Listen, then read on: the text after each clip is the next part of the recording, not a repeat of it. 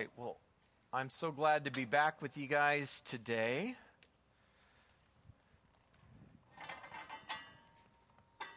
As someone said, there was a hole in his life, me not being here. I know it was said facetiously, but I missed you guys too. So, a lot of songs about love today. I think that's a good thing. Let's just be clear that we often sing songs about love, but we tend to be confused on what it means, right? That it's not the Hollywood rom-com version of love that's based on the way we feel. That my love for anyone or anything isn't based on my feelings, because those are things that change, right? The way I feel right now will change greatly based on how much rest I had last night and if I had a good meal or a cup of coffee. So be grateful that our love for one another isn't based on feelings. And the reason I bring that up is because we misunderstand love so well that when we sing about love, it almost has this sense that it's somehow part of that romantic love that you see in the movies. It's not. In fact, scripturally, love is always a decision, a choice. And now, it doesn't sound near as romantic, right? We've got Valentine's Day coming up in a couple days, and that doesn't sound as romantic as, you know what, today's the day I'm choosing, and therefore will always choose to love you, right? And so if I don't say to my wife, honey, I love you because I, chose to, and I'm choosing to do that, and it just doesn't sound quite as strong. So we don't say it that way, but she knows that when I say I love you, and at this point, almost 30 years ago, when I said that to her, I clarified exactly what I meant. Again, really romantic moment. I said, I love you, I think. And I said, here's why I'm saying it that way. Because once I make that decision, that's what will always be true. And there won't be a time when I go, not so sure I love you anymore. But you hear that a lot. Now, let's be honest. There's times we don't like each other so well. We're not real happy with each other. But love isn't that. And so when we hear that Jesus loves us, it was because of that decision that he made, that he willingly went to the cross as a demonstration then of love. Right? And so it's not the same kind of love at all as you might see in the movies. So we have Valentine's Day on Tuesday, and then today there's like a football game, right? Do we care? Anybody that's my team? I know, they're not from here, but I guess you can care. If you're like my wife, about the Super Bowl, it's about the commercials and the snacks. So she's planned for the last few weeks what we're going to eat.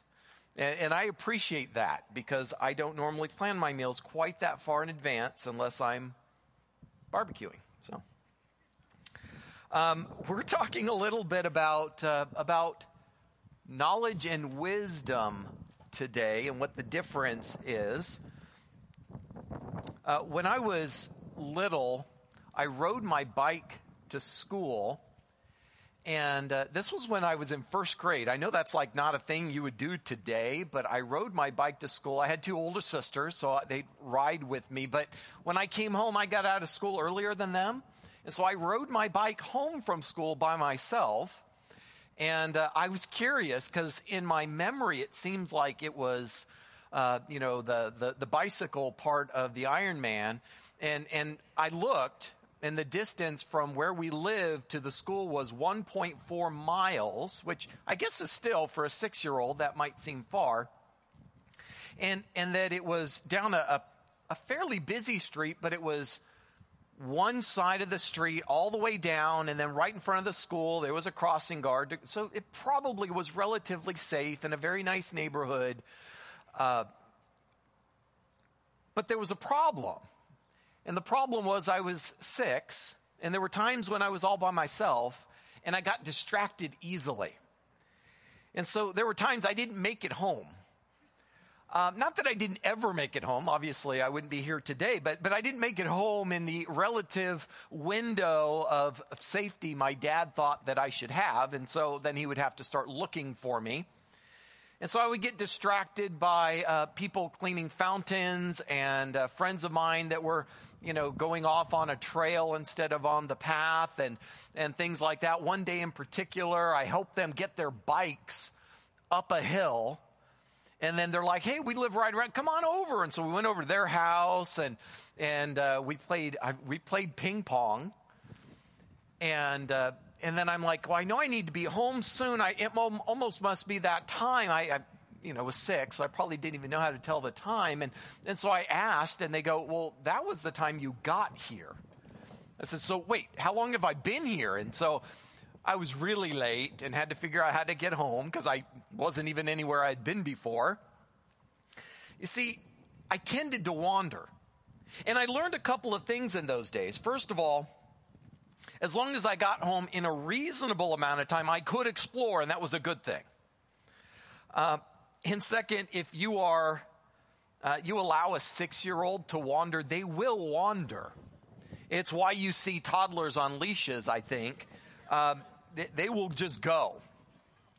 And a 6-year-old on a bicycle has tremendous freedom. And that may not always be a good thing. I bring this up for a reason. I was in first grade, and I can't tell you the name of my first grade teacher or any of the kids in my class. But I could tell you in great detail the events of that particular day. And several others in which I had wandered off from where I was supposed to be in the adventures that I had.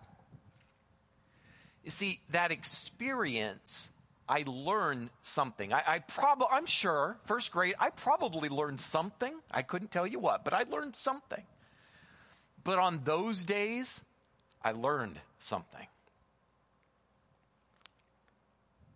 You see, there was definitely knowledge, but I gained wisdom on those days. By studying, going to school, do you gain knowledge or wisdom? I believe the answer is both, or I wouldn't teach at a university. However, there is often a lack of clarity in the difference between them. Knowledge might very well be what Alexa tells you when you ask it a question. It says something like, here's what I found on Wikipedia. Or perhaps it's the results to a Google search. Knowledge is data, information, facts. Things that encyclopedias used to tell us, but now Google tells us. And these are the things actually computers are really good at giving as information. When I was teaching math online for a year, I learned that not only were there websites and apps that you could use to solve problems and step-by-step instructions. In fact, what you could do is take the problem. If you could find a way to type it into Google, it will tell you step-by-step instructions to get the answer. Well, more like an answer. The problem is the answer that came out was seldom in the form that I would have expected my students to come up with. And so right away I knew that they had, instead of worked it out themselves, they had just Googled it and they said, it's correct. It's an answer. Yeah, you were never taught that by me. Taught the same classes for 17 years. I never saw an answer written that way. By the way, that's called cheating. Don't do that. Just to be clear. You see, there is a difference between just a correct answer and maybe the form and the context that it ought to be in. That is the difference. between the two. If gaining knowledge is studying and memorizing, Googling, how do you gain wisdom, right? If it's not just the facts and information, how do you then grow in wisdom? Well, a couple of examples. First of all, Solomon asked God and went down in record as probably the wisest, not just the smartest, right? This isn't a, Jeopardy champion kind of thing. He was wise. And there's a difference. James also said to do the same thing. James 1, starting in verse 5, it says, if any of you lacks wisdom, let him ask God, who gives generously to all without reproach, and it will be given him. But let him ask in faith without doubting. So there's this idea that if you're like, I need to be wise. I keep making poor choices. I need to know what to do in this situation, in this specific time. I don't know what to do. And you guys, because you've probably been trained this, you seek out someone who might know what to do. James says, you ask God, who gives generously. You want to be wise? Ask God. And if you're asking God for the right reasons, right, you're being specific and looking for answers, then he is faithful. There are answers there. What is the wise thing to do in this situation? And so we understand right away from Solomon and James that wisdom is a gift from the Lord. Now be careful, because if you ask the Lord for patience, he's going to give you opportunities to be patient. And so if you ask for wisdom, part of it is through experience. You're going to have experiences in which to demonstrate wisdom. It's why we associate wisdom with age. Although it's not a one-to-one correlation, right? It's not the oldest person is always the wisest. They tend to go together. But we all know people that when we think about what they've done, we go, they should have known better. But God puts us in situations in which we learn how to handle other situations. Right? When those situations come up, we have a context in which to know what to do. And so that's good news. The challenges of your life teach you how to live your life. Right? It's why we train children. Scripture says train them in the way they should go. We train them to know what to do later on. So what does this look like biblically? Well, the Apostle Paul trained under Gamaliel as a Pharisee. He persecuted the church out of zealousness for the Lord. Now, I'm sure Paul had regrets, right? Looking back on his life going, yeah, that wasn't good, right? But Paul used his past, the experiences, the things he did on his missionary journeys, as he ministered in churches, as he wrote doctrine that we use today. Paul used his experience and who God made him and the things that had gone on in his life to be, well, the Apostle Paul, that he couldn't have been otherwise. And so those experiences that come up in our lives, those challenges that happen, God uses those. That's how he's growing wisdom into you. Proverbs has a lot to say about wisdom. 3:13, blessed is the one who finds wisdom, the one who gains understanding. For the gain from her is better than gain from silver, and her profit is better than gold. It's better to be wise than rich, is what that says. Verse 15, she's more precious than jewels, and nothing you desire can compare to her. Long life is in her right hand, in her left hand are riches and honor. as in you won't do something stupid and end your life early, is what it says. Verse 17, her ways are ways of pleasantness, and all her paths are peace. She's a tree of life to those who lay hold of her. Those who hold her fast are called blessed. That sounds pretty good. Wisdom leads to understanding. Then you're better equipped to deal with life. Wisdom and the Holy Spirit then explains worldview. How two people can look at the same event, the same situation, and come to two very different conclusions of what it means and what you ought to do. One of my favorite examples of this is from the former ABC News science editor, Michael Gillian. He was he still is around, but he's a PhDs in math, physics, and astronomy. And as he was studying in physics and astronomy, it led him to faith. Here's what he says.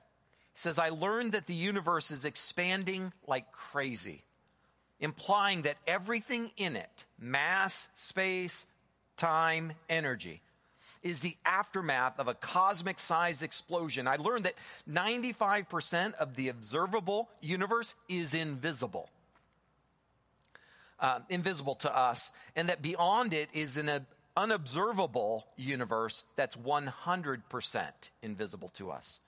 Pretty soon, I began asking myself a simple but profound question. How did this amazing, mostly invisible universe of ours come to be so amazing and mostly invisible? And it was through that and his searching for answers to that he came to faith. But why? How come two people, astronomists, physicists, how could they look at the same situation and one walk away and go, how did this happen? What's causing it? And come to faith, and the other one walk away and say, there is no God. It goes back to wisdom and experience. In fact, he details in several different books that he's written, he details his journey of seeking answers in world religions, in different worldviews and philosophies. And as a scientist, he came back to faith in Christ because it lined up his views between science and Christianity.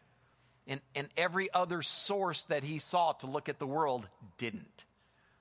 He came back and said, the Bible lines up with my understanding of science. A lot of people don't realize that. He looked at the universe and he saw possibilities. So then you ask, and that's what he did, is there nothing but the material, or is there also the spiritual? So why do people look at the same evidence and draw different conclusions? Worldview, the Holy Spirit. I think that's it. And so your worldview, your experience, your understanding of the way you look at things, the wisdom in which you've been granted through that experience, you're going to draw those conclusions. 1 Corinthians 1:18, this is from the Apostle Paul, talking about this idea that we could look at a situation and see the hand of God at work, and someone else could look at the exact same thing and not. He said in his first letter to the church in Corinth, 1:18, for the word of the cross is folly to those who are perishing, but to us who are being saved, it is the power of God. This is such a powerful verse that makes it very clear that the exact same situation, you could have people that look at it and go, this is the power of God. I can't help but see God at work in this situation. And then you have the other side of that they go, there's nothing to it. It's not real. But it's the same situation. And the difference is the wisdom, the Holy Spirit, and the guidance of the Lord. So I would state it this way. The key to wisdom is proper perspective. Proper perspective. We have the benefit of the Holy Spirit. We have the truth of the Bible. But if the word of the cross is foolish to those that are perishing, not only do you not have the truth of the Bible, then you have to discount what it says. It's almost like you can't say, well, here's what the Bible says, and I don't really believe it, but maybe that part of it's true. In fact, the opposite has to be true. If that's what the Bible says is true, then they totally discount it. So then they're not using any kind of scientific method, any kind of objective observation of what's going on. Instead, they say that can't be true, so maybe it's this.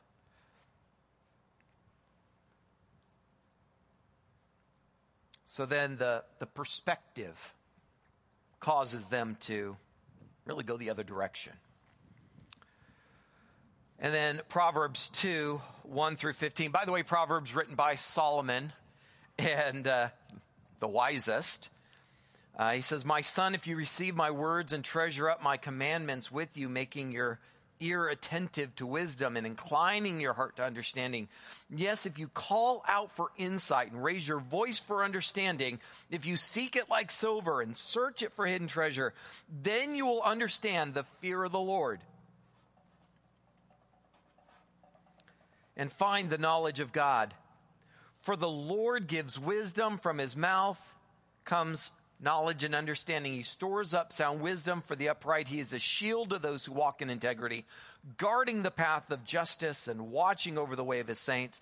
Then you will understand. So notice the context of all of this. If you're willing to listen, this is Solomon speaking, he says, to my son, as if to a child, but we all benefit, thankfully. If you're willing to listen, if you're willing to submit to those who are wise, that are teaching you, if you would do that, if you would willingly, right? That's the key, because I think we end up with hard hearts against the Holy Spirit and refusal to even listen. Then you will understand righteousness and justice and equity, every good path. For wisdom will come into your heart, and knowledge will be pleasant to your soul. Discretion will watch over you.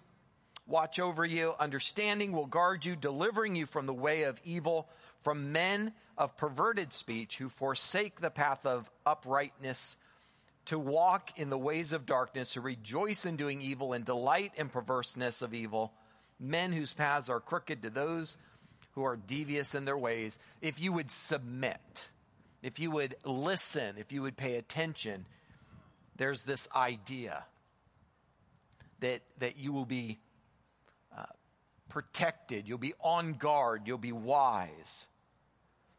And he specifically says discretion and understanding and a fear of the Lord. Right? That when you have a proper perspective and you're willing to listen, then you will rightly fear God. And that's the kind of fear that causes an awe. We're going to talk more about that next week. And then 2 Timothy 2:15, do your best to present yourself to God as one approved, a worker who has no need to be ashamed, rightly handling the word of truth. This is Paul talking to Timothy as basically a leader in the church. But that Timothy had a responsibility to study up, to evaluate his experience and his feelings and his interactions with other people, that he would always be prepared. In fact, another thing that Paul told him, you see, that he would then be presented as one approved, a worker who wouldn't be ashamed, that when the boss comes by, you're not trying to look busy, right? That's kind of the situation. That when God looks around and goes, come on, Timothy, you got to work harder. He says, do your best, that you're going to always be able to say, I worked really hard for you. I was careful about what I said. I was careful about what I did. I represented you well. I honored you. And then as we grow in wisdom, we grow in Christ-likeness. Right? That's what it means to be mature in the faith. And those two go hand in hand. And what does that mean? That with experience and wisdom, we grow more disciplined. A lot of people don't like that word, disciplined. I think we automatically respond as if being disciplined, we got disciplined. It's something that happened to us. But we're thinking of it in the terms of something we become more disciplined. Dallas Willard said kind of the ideas of discipline in his book, The Spirit of Disciplines, Understanding How God Changes Lives. He kind of broke these up into two categories. That all of the disciplines that were about denying oneself, right? So not appeasing oneself, not living for pleasure and self-gratification, but saying, you know what really matters is I grow in my faith. There's going to be things that come up that I'm going to have to say no to. And when I do, then I've grown spiritually. I haven't just given in, right? So it's the exact opposite as growing from a baby and teaching your children, right? Because babies, they just cry till they get what they want. And then as you grow, you learn how to have patience. You learn what's good and healthy for you. So denying self. And then there's the other disciplines that are about encouragement within community. And these are really common things, right? Denying yourself. There's solitude and silence and fasting and the Sabbath, secrecy, as in being able to keep a secret, and then submission. And then the things that we do corporately, Bible reading, worship, prayer, fellowship, reflection, and service, right? These are things that we do together. And so the reason that comes up right now is when we grow in Christ likeness, we grow in wisdom, and as we do, we also see opportunities to exercise our spiritual gifts, the fruit of the Spirit, discernment. These expressions of spiritual maturity go together. So spiritually mature believer may be wise and discerning, meaning through wisdom we can apply the knowledge, experiences to a situation, right? That's what's at stake. It's not just, I know a bunch of stuff, right? Because there are plenty of atheists that can quote scripture better than most Christians. But it's not alive in their heart, right? Scripture's clear. It's alive and well, but it's just something they know. It's not something they do, that they believe. So we don't just want knowledge. We want wisdom. We want to know what to do with it. Have you ever got suckered into a theological debate online? You probably know that the online world is really it's anonymous social media posts where it's where the trolls live. Even Christians. There are people that even in Christian groups, there are some that they're just there for a fight. They're just looking for a brawl. And what they do is they throw the first punch and then step back and watch because it's fun. Yeah, some of you know. You've been in there. Being passionate about theology, I think is a good thing, right? This is what Scripture says, and this is what I believe. But those arguments, those discussions are not healthy and not helpful. I've been invited. Pastor, I'm involved in this forum. Would you join in? I think we could really benefit from hearing what you have to say on this. I'll read what you guys have said. And it takes about 2 minutes to go, there's no way I'm jumping in on this. There's no way that I could step in and say something that people are going to walk away and go, man, now I know it's true. There's going to be 35 replies to anything I say, whether it is true or not, whether I just quote scripture exactly. Someone's going to come back and say, you're pulling that out of context. I gave the whole context. What are you talking about?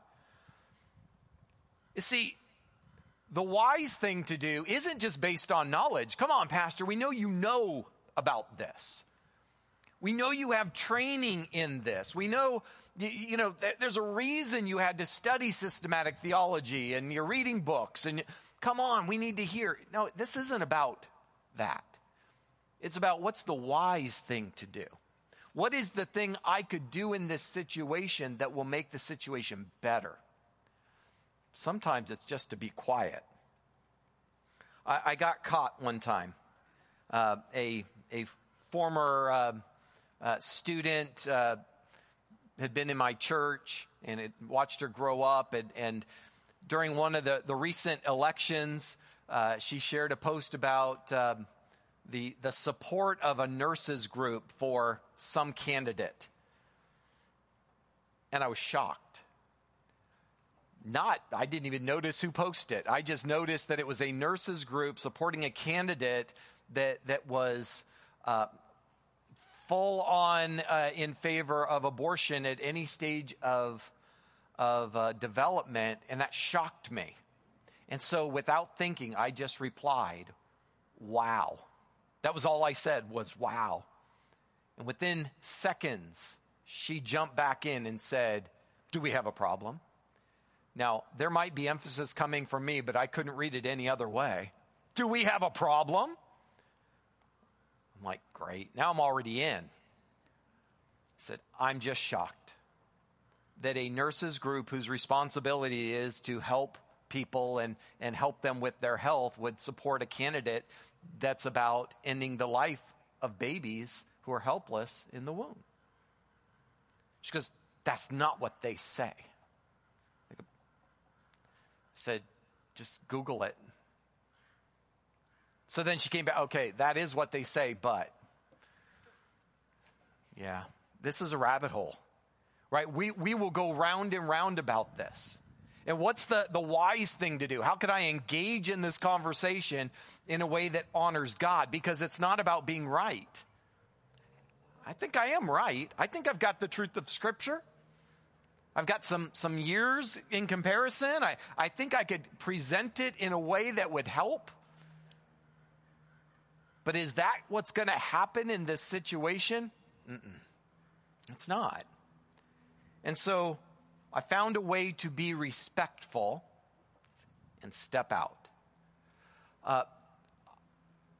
That's just one time. Unfortunately, I've been a Christian for over 30 years, and I can tell you I can't count all the times that I have put my foot in my mouth and I have said things that I shouldn't have said that were offensive because they were true.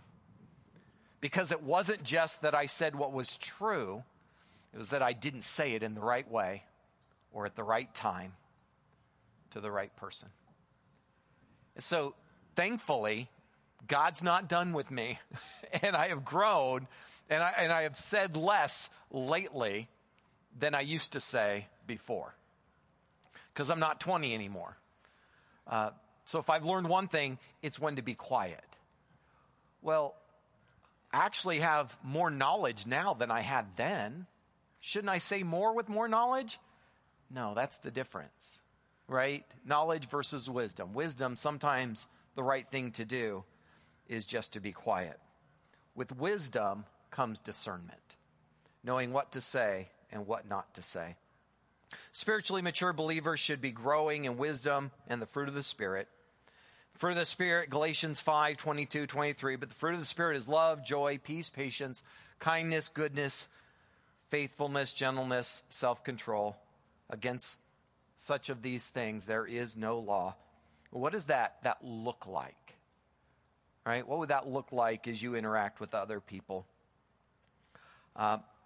Couple of next steps today. First of all, maybe today you need to trust Jesus to forgive you for the times you've made those mistakes, the things you said, the things you know you shouldn't have said. Maybe you need to go to someone and ask them to forgive you. Maybe it's just between you and God. God, will you forgive me? Forgive me of my sins, and then trust to follow him as boss of my life. And then perhaps it is to give thanks to the Lord for the life he's given me, which is exactly what I need to bring him glory. All right, give thanks and then trust him. Let me pray. Heavenly Father, Lord, we thank you that you are gracious, and probably there's been times I'll just be honest, I've messed up and I've said things and done things and gone places I shouldn't have, and you've been gracious. Your word is clear that when we ask for forgiveness, you're faithful to forgive. And so, Lord, we would do that. Father, if it's maybe the first time for anyone here that today would be the day they would say for the first time, Father, forgive me, a sinner who needs to be forgiven. Because of what Jesus Christ did for us on the cross, that our sins could be forgiven and we could be saved. Father,